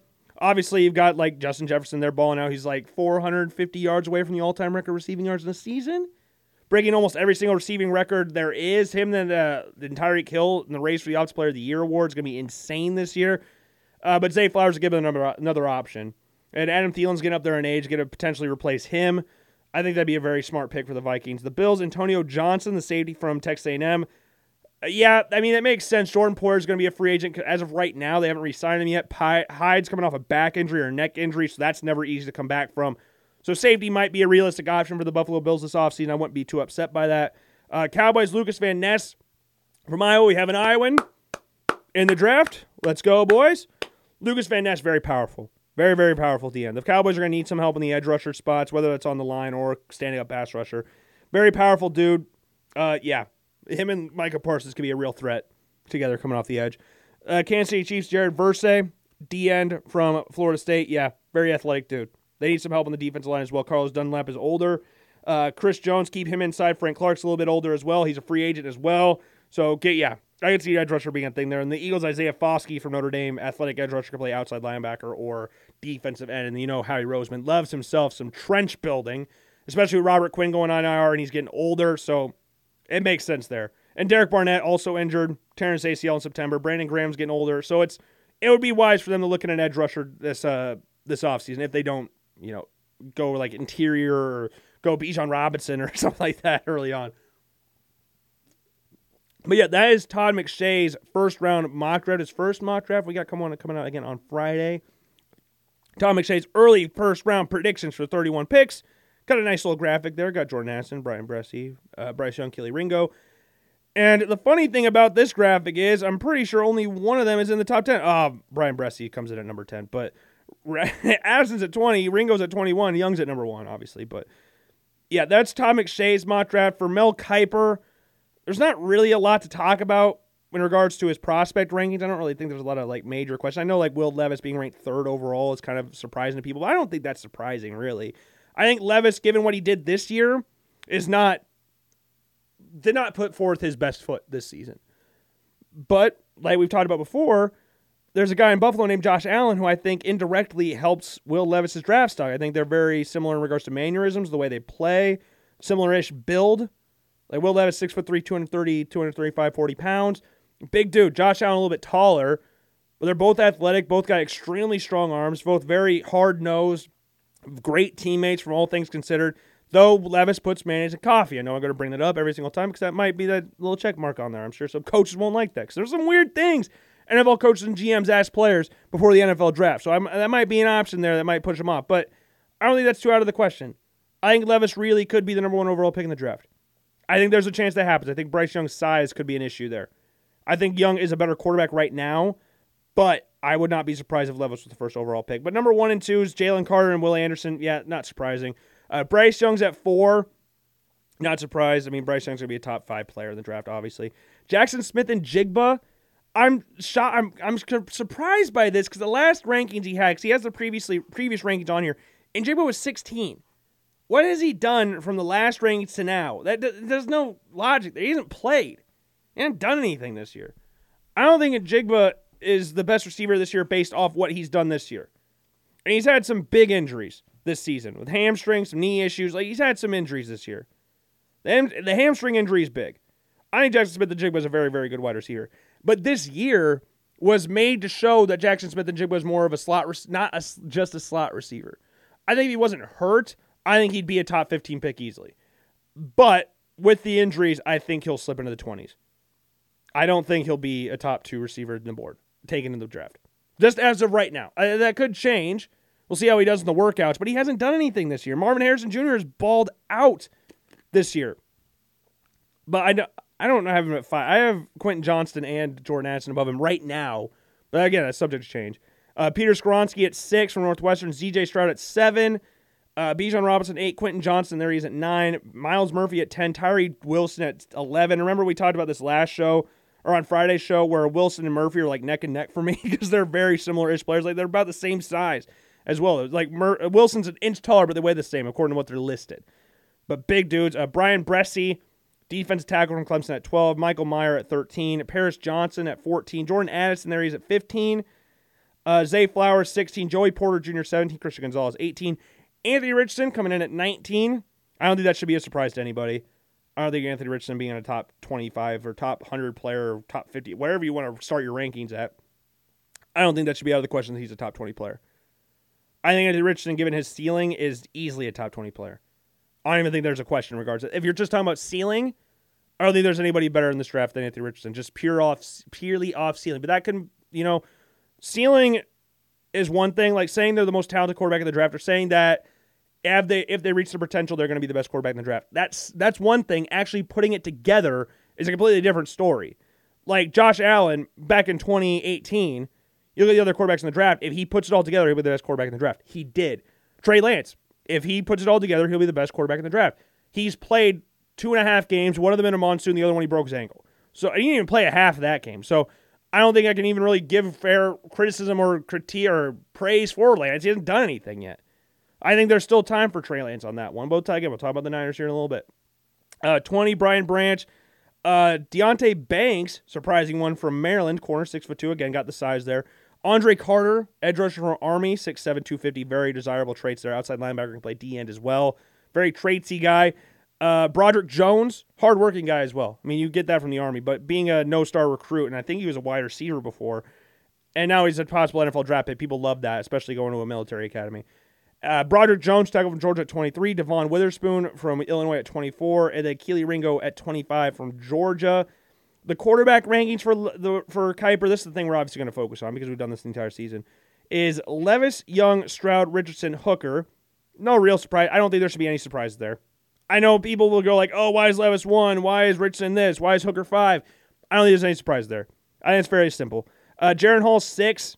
He's been in my number 6 all year, apart from the last week. We had Bo Nix there. Jake Hayner at 7. Jaden Daniels at 8. Stetson Bennett at 9. And Tanner McKee, 10. I don't think Stetson Bennett's on mine at all. I'm not really even thinking about Bennett at this point. If I had to fast forward to April, I would not be surprised if this was the top 5. I wouldn't be surprised at all. I think Levis being the number 1 quarterback in the draft should not shock anybody. I don't think it should. If it shocks you, I know it's going to be hard, but don't look at the stats. I know that's something a lot of people are going to want to do. Like, oh, look at his stats. Look at his throwing 3 interceptions against a Tennessee defense, which is not very good. So I understand that. I'm not naive to that fact. I completely understand where you're coming from with that. Just try to see beyond that. Look at the positives of what he did this year. I've watched every game Will Levis has played this year. I've seen him most, if not all, the throws he's made this year. There is a lot to build on there.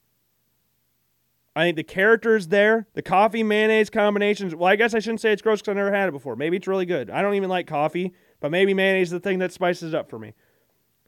But I think Young's lack of size, I think Stroud's lack of insane arm strength could push Levis to number 1. I'm not shocked by that at all. In regards to the rest of the list, Bennett I don't have on there. Nix not being in the top 10 is kind of surprising, given how good of a season he has, but I don't know if he's going to come back to Oregon or not, or come back for another season. I don't know what his goals are. Hayner being at number 7 doesn't surprise me that much. He's not that big, but he's got a very live arm. That surprised me. Jaden Daniels at 8. I'm pretty sure he had Jaden Daniels at 5. I'm pretty sure that's what he adjusted, because I'm pretty sure Daniels was at 5 last time I checked this. So Daniels at 8. Yeah, Daniels is just really inconsistent in the pass game. I think at his peak, Jaden Daniels is a really, really, really good passer. But there's a lot of up and down. We saw that a lot less this year than what we did at Arizona State, but it's very up and down. McKee, I think, has potential to be very good. It's just a matter of, can he realize it? Because he's not the best mover. He's got the arm talent. He's got the size.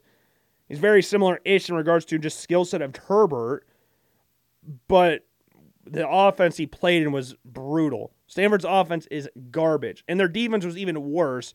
So it was McKee trying to play catch-up the entire time. They had no running backs. All their running backs got hurt at the start of the season. Filkin got hurt later in the year, but yeah, McKee's in the top 10. If I had to do one spitballing right now, I would probably lean Young. I think by the time April comes around, Levis will be 1 or 2, so I'll put Levis at 2. Stroud 3, Richardson 4, because I think there's a lot of potential there, but we don't know. I think we have more questions with Richardson than what we do with Levis. I think Richardson really could pass Stroud. I wouldn't be surprised by that at all. And then Hooker 5, I think he stays there. What's up with Bo Nix? Because Bo Nix, I'm pretty sure, was at 5 on one of his lists not too long ago. Is Bo Nix coming back to Oregon? Is that something is that happening? Because I think Bo Nix should still be up at 6 or 7. Him and Hall at 6 and 7, I think is fine. Michael Penix is coming back, so Tanner McKee at 8, Hainer at 9, and then Duggan at 10. Or did I say Daniels? Did I say Daniels? I don't know if I did or not. I said Young, Levis, Stroud, Richardson, Hooker. Nix or Hall. It's at 7 and 8. McKee, Hainer, Daniels. That's probably my top 10 at this point. That's just off the top of my head. That's off the rip. It's off the rip. But yeah, I think that'd be my top 10 once we come around to April. I think Levis. I've talked about this on the show before. It shouldn't be a surprise to anybody. I think Levis could really get to number 2, if not number 1. But there's a lot of people in the NFL that think he's going to be the top quarterback in the draft, and I could really see that. Getting comparisons to Stafford, to Roethlisberger, to Josh Allen, to whoever the hell you want. Big dudes with strong arms. I think he's more mobile than Stafford, but don't be shocked by that at all. I want you not to be shocked by that. Running backs, I mean, we're just going to talk about the top guys, like Bijan. Wide receivers, Jackson Smith and Jigba. Michael Meyer for tight ends. Peter Skoronski for tackles. Osiris Torrance from guards. Michael Schmitz from Minnesota at centers. Oluwalatini is another guy that should be mentioned up there. Cedric Van Pran's very good center as well. The top 3 centers on here, I don't think you can really argue about them. Ricky Stromberg from Arkansas is a pretty solid center as well. Guards, Jarrett Patterson, I really like him because he can play tackle, guard, and center. He can kind of play all over the place. Emil Achior from Alabama, another very solid guard. Layden Robinson's a solid guard as well. Andrew Voorhees can play tackle and guard as well. Tackles, Blake Freeland, we like him. Cody Much from North Dakota State is awesome. Jalen Duncan from Maryland is really fun. Antoine Harrison's a good tackle as well. DeJuan Jones, opposite of Paris Johnson, is a very solid tackle as well. And then also Darnell Wright, one of the best right tackles in this draft as well. DNs, Murphy, Wilson, Lucas Van Ness at 3, Versay. I like Zach Harrison from Ohio State, very solid player as well. Felix Anaduke Uzoma from Kansas State, also very solid player there as well. Moving to defense tackle, Jane Clark, Brian Bresci, Siaka Ika, very good. Tuli Pelotu from USC is a very solid option there as well. I think those Tuli Pelotu and Ika will be battling for that 3rd spot for defensive tackles. Jerron Dexter is a name that should be looked out as well. Keanu Benton from Wisconsin's a very solid option there as well. Inside linebackers, Drew Sanders, Jack Campbell, they'll be battling it out with Trenton Simpson for that top spot. Noah Sewell, Henry To'oTo'o, Owen Papo from Auburn is also going to be mentioned up there. Dayan Henley from Washington State. He was a transfer, I believe. Or I'm thinking of someone else. I'm sorry if I'm thinking of someone else. Tommy Eichenberg got a pick 6 against Iowa, if I remember correctly. I think it was against Iowa. And then DeMarvion Overshone. Big dude. Long dude. Middle linebacker from Texas. Dorian Williams from Tulane's fun as well. But yeah, your top 5, I think, is Simpson, Sanders, Campbell, Sewell, and To'oTo'o. I think that's what we're looking at right now. Sanders and Campbell are 2 of the best natural linebackers in the draft. I think Trenton Simpson offers you more athletically, so I think that's why you'd probably lean him number 1. Outside linebackers, Will Anderson, Andre Carter, Nolan Smith, Isaiah Foskey. Nolan Smith from Georgia. He wasn't in Todd McShay's thing. Derek Hall from Auburn, B.J. Ojolari. Will McDonald from Iowa State, didn't mention him before. Nick Hampton from Appalachian State, one of your smaller college guys. But yeah, Will Anderson's the creme de la creme of this draft. Corners, there's a lot of good corners here. Joey Porter, Christian Gonzalez, Deontay Banks, we talked about him. Devon Witherspoon, Keely Ringo, Clark Phillips. Cam Smith from South Carolina is very solid. Kyu Blue Kelly from Stanford, Emmanuel Forbes from Mississippi State. Safeties, Brian Branch, Antonio Johnson. Jair Brown from Penn State. Chris Smith from Georgia. Jordan Battle. Anybody? J.L. Skinner.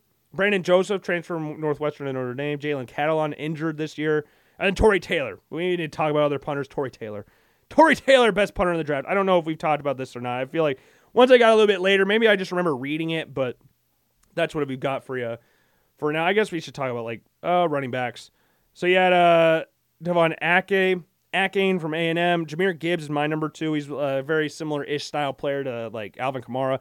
Dwayne McBride from UAB. Blake Corum, obviously hard done by not getting invited to the Heisman ceremony. Zach Charbonnet from UCLA had a very good year. Chase Brown from Illinois was awesome. Kenny McIntosh from Georgia, one of those platoon guys, so you never know what you're getting from them. Sean Tucker at Syracuse is awesome. Zach Evans is the greatest TCU running back of all time. Remember that one thing we saw earlier this year? Zach Evans, transfer to Ole Miss, is on there. Muhammad Ibrahim, very solid running back. Not going to do anything particularly special, but solid. I don't know if you mentioned Eric Gray, but he's a solid option there. And then receivers, Josh Downs, we didn't mention him before. Jalen Hyatt, I'd probably put him at number 4. I think Jalen Hyatt's speed is ridiculous. Josh Downs, Zay Flowers, Rashee Rice will all be mentioned up there as well. Charlie Jones, Cedric Tillman, Xavier Hutchinson, first-team All-American, I think I saw today, so congratulations to him. Elijah Higgins from Stanford, he was clearly Tanner McKee's favorite target this year. A.T. Perry from Wake Forest is a solid option. Then we move to tight ends. Tucker Kraft from South Dakota State's very fun. Dalton Kincaid, we have Sam Laporta. Darnell Washington's the monster from Georgia, 6'7", like 290, 100 pounds. Big-ass dude. Cameron Lotto from Bama. Will Mallory from Florida, from Miami. Luke Schoonmaker from Michigan. Cade Stover from Ohio State's very fun tight end. But, yeah. Michael Myers, the easily the best one there, but I put like Darnell Washington up there. I think he's a freak athlete. So just for how big he is, I think you'd have to put him at number 2. But Kincaid, probably put him at 3. Luke Musgrove from Oregon State, I didn't mention him, but he's up there as well. Tucker Kraft at 4 and Laporta 5. Musgrove at 6. I don't know. It's a tough one. But Michael Myers is probably going to be the only one to draft in the first round, really, at this point. I wouldn't be shocked if Darnell Washington was drafted in the first round, but that's how we're kind of viewing it right now. And we're running out of time here. Not really, because we don't really have a time schedule, but we're cutting short on time. We're going a little bit long here. So we had the Sunday Night Football. We had the Chargers take on the Dolphins, and we think we finally got the answer to who's better between Tua and Herbert. And it's Justin Herbert, which we knew going in. We said before the game, when we recorded the show on Sunday, that Tua was probably the MVP candidate this year because of the numbers he was putting up. Herbert, part of a 6-6 Chargers team at the time, got blown out a couple times this year. Tua was playing well. Again, nothing spectacular. But again, it's just good game planning from Mike McDaniels doing a bunch of crossing routes. We had the fast receivers in the league. You can do that. But Herbert just outclassed Tua. With the Chargers defense, I think I saw had 9 starters out. Was that right? Or 6 starters out? Something like that? 6 or 9 starters out, LOL. But, Tua looked flustered the entire game. Entire game. Mike McDaniel didn't call a great game either, but Tua looked pretty bad. He's not a bad quarterback by any stretch of the imagination, but I'm tired of seeing like him getting put in the great category. Like, I know we've talked about putting him in the top 5 for this year, but we're going off like whole body of work. Herbert shits on him. Herbert is a lot better than Tua. Like we said this at the beginning of the year, there's not a single Chargers fan that would take Tua. There's a bunch of Dolphins fans that would take Herbert. Could you imagine Justin Herbert with this offense? Well, I don't know if this would be the offense because this could be completely different. Maybe Brian Flores is still the coach of the Dolphins. Who the hell knows? If he gets the quarterback he wanted, or one of the quarterbacks he wanted. He clearly did not want Tua. We know that much for certain, but Herbert looked really, really good. Only got 1 touchdown in the game, but completed 39 passes in the game for 367 yards. Absolutely outclassed Tua on Sunday Night Football. But it's the Chargers. They had to make it somewhat interesting, so they only won by 6 points. They had to make it interesting. It's the freaking Chargers. They had to do that. And then on Monday Night Football, we had the Patriots beat the Cardinals 27-13, but the big story there, Kyler Murray tearing his ACL. Really bad. Like I hate when this happens, and we've kind of joked about Kyler Murray in the past because I love watching Kyler Murray. I think there's not a lot of quarterbacks as talented as Kyler Murray, but he can be a cornball at times. He can be a cornball. So it's kind of funny to see like him get made fun of on social media. Not for the short thing. I think that like NFL meme pages are kind of stupid. Like they do the same recycled jokes about Kyler Murray being short or a midget, and then Lamar Jackson being a running back and stuff like that. Like it's the same recycled jokes all the time. They never really were funny. But I like him getting made fun of a little bit because I do think the dude's got a monster ego. But you have to have that to be at the best, to be at the top level. But I hate seeing players as talented as Kyler Murray get hurt like that. Like, he's done for the year, and we're missing him for most of next year. Like, with a player as explosive as Kyler Murray, this is not great. Like, Trey White for the Buffalo Bills just got back a year later, and he still doesn't look 100%. He does not look confident on a football field right now. And I'm worried for Kyler Murray moving forward. But hopefully, with Kyler Murray being out, the golden goose for Cliff Kingsbury is now injured. So that means Cliff Kingsbury can finally get out of town. give him an actual coach that, would elevate this offense more, elevate this team, because Cliff Kingsbury just isn't it. I don't know what what pictures he has of Keim and what he could do, or what he claims he can do with Kyler Murray, because it isn't it. You're going to have to try and figure out with Colt McCoy. So we'll see how it all works out. The Patriots defense looked really, really good last night. Mac Jones played a decent game as well. The Patriots offense is boring as hell to watch.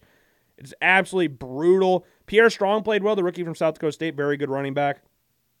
But they're just a terrible team to watch. It's just not fun. And when Kyler Murray's not playing for the Cardinals, their Cardinals are not fun to watch either. Like, it's just brutal. Absolutely brutal to watch the Arizona Cardinals. And I wish Kyler a speedy recovery, but yeah, it sucks. It sucks. And then we got a game on Thursday night as well.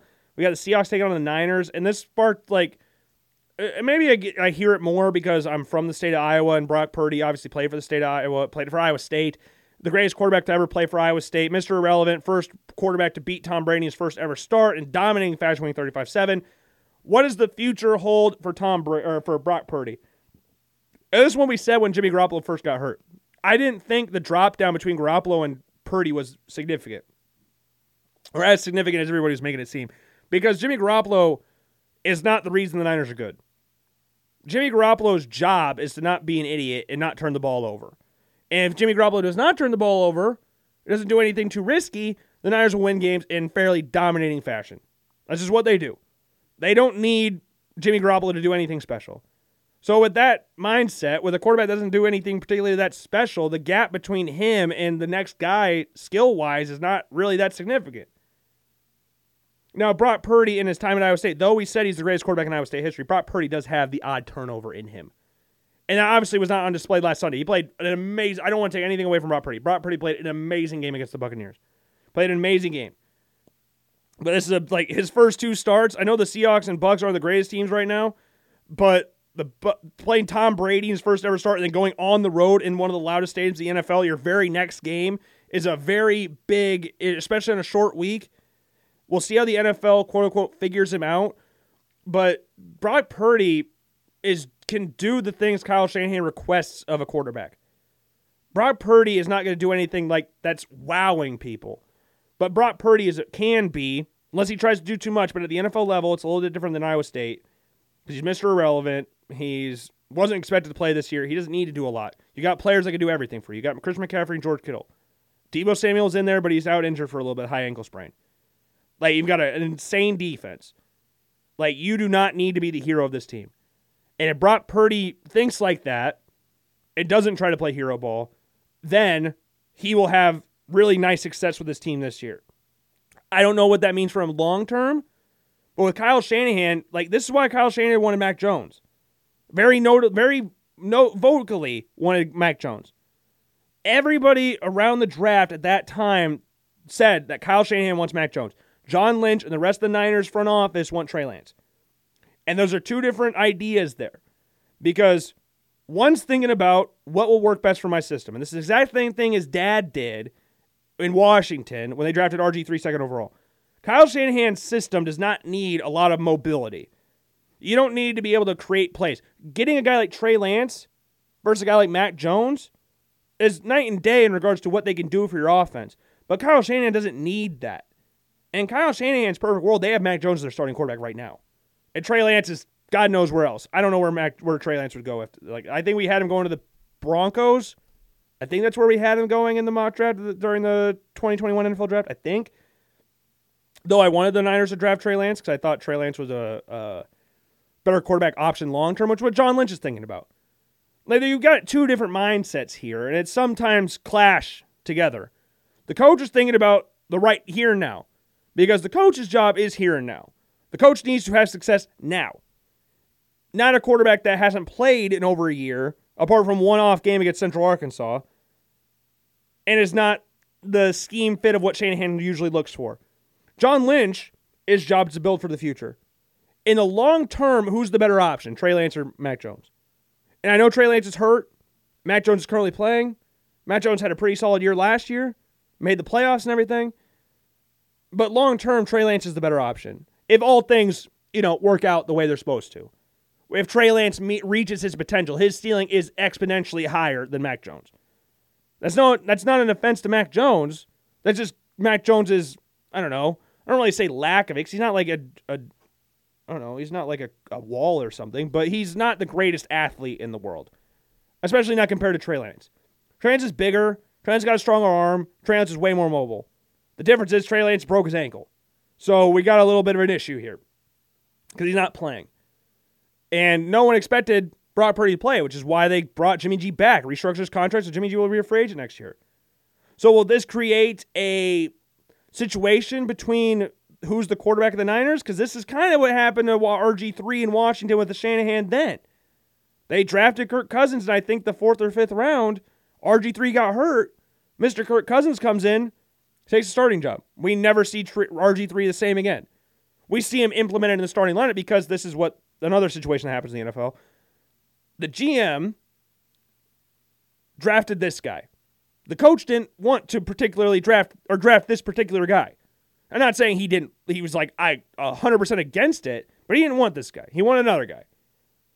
So now, with the last pick, John Lynch is like, yeah, go ahead, draft whoever you want. You can take Brock Purdy. Because that's a guy Shanahan can build around. It's the kind of quarterback Shanahan really wants. Purdy doesn't do anything that spectacular, but Purdy is a smart dude. Apart from when he's trying to play hero ball, but at the NFL level with all the players he has around, he doesn't need to do that. So the front office, once Trey Lance is healthy, hypothetical situation. We go into next offseason, 49ers don't do anything at quarterback. So they go into this next season with Trey Lance and Brock Purdy. I never thought I'd say that going into the NFL. They got their 2 quarterbacks going into the season are Purdy and Lance. Because John Lynch drafted Lance and has so much invested in him, you look at some of the picks the Dolphins have and some of the players they have because of that trade up to get Trey Lance. He's going to want Trey Lance to have every opportunity to succeed. There is so much little invested in Brock Purdy at this. Jeez, I turned off the light. That scared the crap out of me. Oh my God. I leaned back. I was trying to motion something and I turned off. Oh God, I had a mini heart attack. Oh my God. I've got chills right now. Where was I? He's got so much less invested in Brock Purdy than he does in Trey Lance. So Trey Lance is going to get so much more opportunities to take that starting job back, even though Brock Purdy's playing really, really well right now. Though it's been a game and a half, he has played really, really well. There's no denying that. He's played very, very well. Beat 2 teams that not only was he not expected to play against, 2 teams he probably wasn't expected to beat and play as well as he did. I know everybody around here at the state of Iowa wants Brock Purdy to succeed at the next level and be the starter for the 49ers. The reality is Trey Lance is going to get every opportunity to get that job back. I'm not even saying he hasn't even lost it yet. Purdy's played a game and a half. And he played well, but he's only played a game and a half. He's a 7th round draft pick. There's not even a chance in hell that there's a chance that Purdy hasn't even come close to taking the starting job for Trey Lance. I don't know. I think Trey Lance right now is still the starter for the San Francisco 49ers as we go into next season. But if Kyle Shanahan sees him struggle, he'll obey John McDaniels for a certain time. For a certain amount of time, Kyle Shanahan will go, yes, I will play Trey Lance. You drafted him 3rd overall. You traded up to get him. You did all this stuff for him. We're going to play him. But best believe, John, we're going to play Purdy if he starts to struggle. Same exact thing, or God forbid he gets hurt. Knock on wood, of course. I don't want Trey Lance to get hurt. Same thing that happened to RG3 in Washington. He starts to struggle, or God forbid gets hurt. Kirk Cousins coming in. Kirk Cousins still playing in the NFL. RG3's an analyst on ESPN.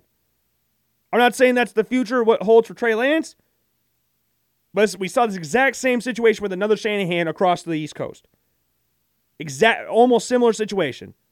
I don't think the 49ers planned this to go like this, or thought this would go like this. Trey Lance breaks his ankle, Jimmy G breaks his foot, and then Purdy comes in. So then what happens when Jimmy G comes back? So apparently he's not going to be out the entire year. So what happens then? Do we stick forward with the 7th round draft pick, or do we go with Jimmy Garoppolo, the guy we invested so much money in? But he's going to be a free agent next year. So do we see what we got with Purdy going to the next season, or do we go with Garoppolo for the time being? This is why the coaches and GMs get paid so much, to make stupid decisions like this. Because this is hard. Because I guarantee Shanahan's going to want to move forward with Purdy. I can almost guarantee that. As things stand right now, obviously it's subject to change. Purdy could crap the bed the next few games. God forbid, because I don't want Purdy to suck. I may be an Iowa fan, but I want to see all Iowans do well at the next level. I'm cheering for Breece Hall. I'm excited to see where Xavier Hutchinson, I'm excited to see where Will McDonald go. So I want to see Purdy do well. But Trey Lance will get that job back as things stand right now. I'm not saying it's guaranteed. I think Trey Lance got a 95% chance to keep that job because there's so much invested in him. That's why they always say it's harder to make a team as a late round draft pick or undrafted dude than a first round draft pick. There's so much more wiggle room for a first round draft pick. It's insane because there's so much more invested in them. And I think that's the same. That's going to happen with Trey Lance, especially at the quarterback position. That's what's going to happen, regardless if you want that to happen or not. Especially here in Iowa, with Purdy being how good he's been, played for San Francisco, one of the biggest brands in the NFL, one of the most successful, one of the most historic teams in the entire NFL, playing with another Iowan in George Kittle. It's fun. It makes the state of Iowa 49ers fans, kind of. Well, the state of Iowa is kind of already 49ers fans. So even Iowa State fans like George Kittle. I think rivalry steps aside once they get to the next level, unless you're like a dickhead. Like, Iowa fans don't like George Niang. Iowa State fans don't like Jordan Bohannon. I think there's fans of both schools that don't like either. Like, you can have school fans of Iowa State and fans of Iowa State that don't like Iowa, or like, I don't know. I don't even know what I'm trying to say right now. But yeah, it's a slippery slope here. His dad did it in Washington. Now he's got to suffer the same fate here in San Francisco. And again, this is only after a game and a half, so it's not even like there's a real competition opening up. If the real test is if when Jimmy Garoppolo comes back, who's going to be the starter then? That's going to tell a lot about what the feeling is around Brock Purdy and San Fran. That will be telling a lot. And if he does well in this game, I know he's battling some injuries right now. I didn't see what the injury was, but he's battling some injuries there. We'll see how he does in Seattle, because regardless of how good the Seattle Seahawks are, night game, that is a ridiculously tough place to play. Ridiculously tough place to play. So we'll see how he does there. But we got some other fun games this weekend as well that we'll get to coming up this week. But I want to talk about Brock Purdy because that's the big story going on in the state of Iowa right now. And kind of around the NFL at the same time. Similar-ish thing. It's fun. I love when the state of Iowa is at the forefront of all things cool in sports.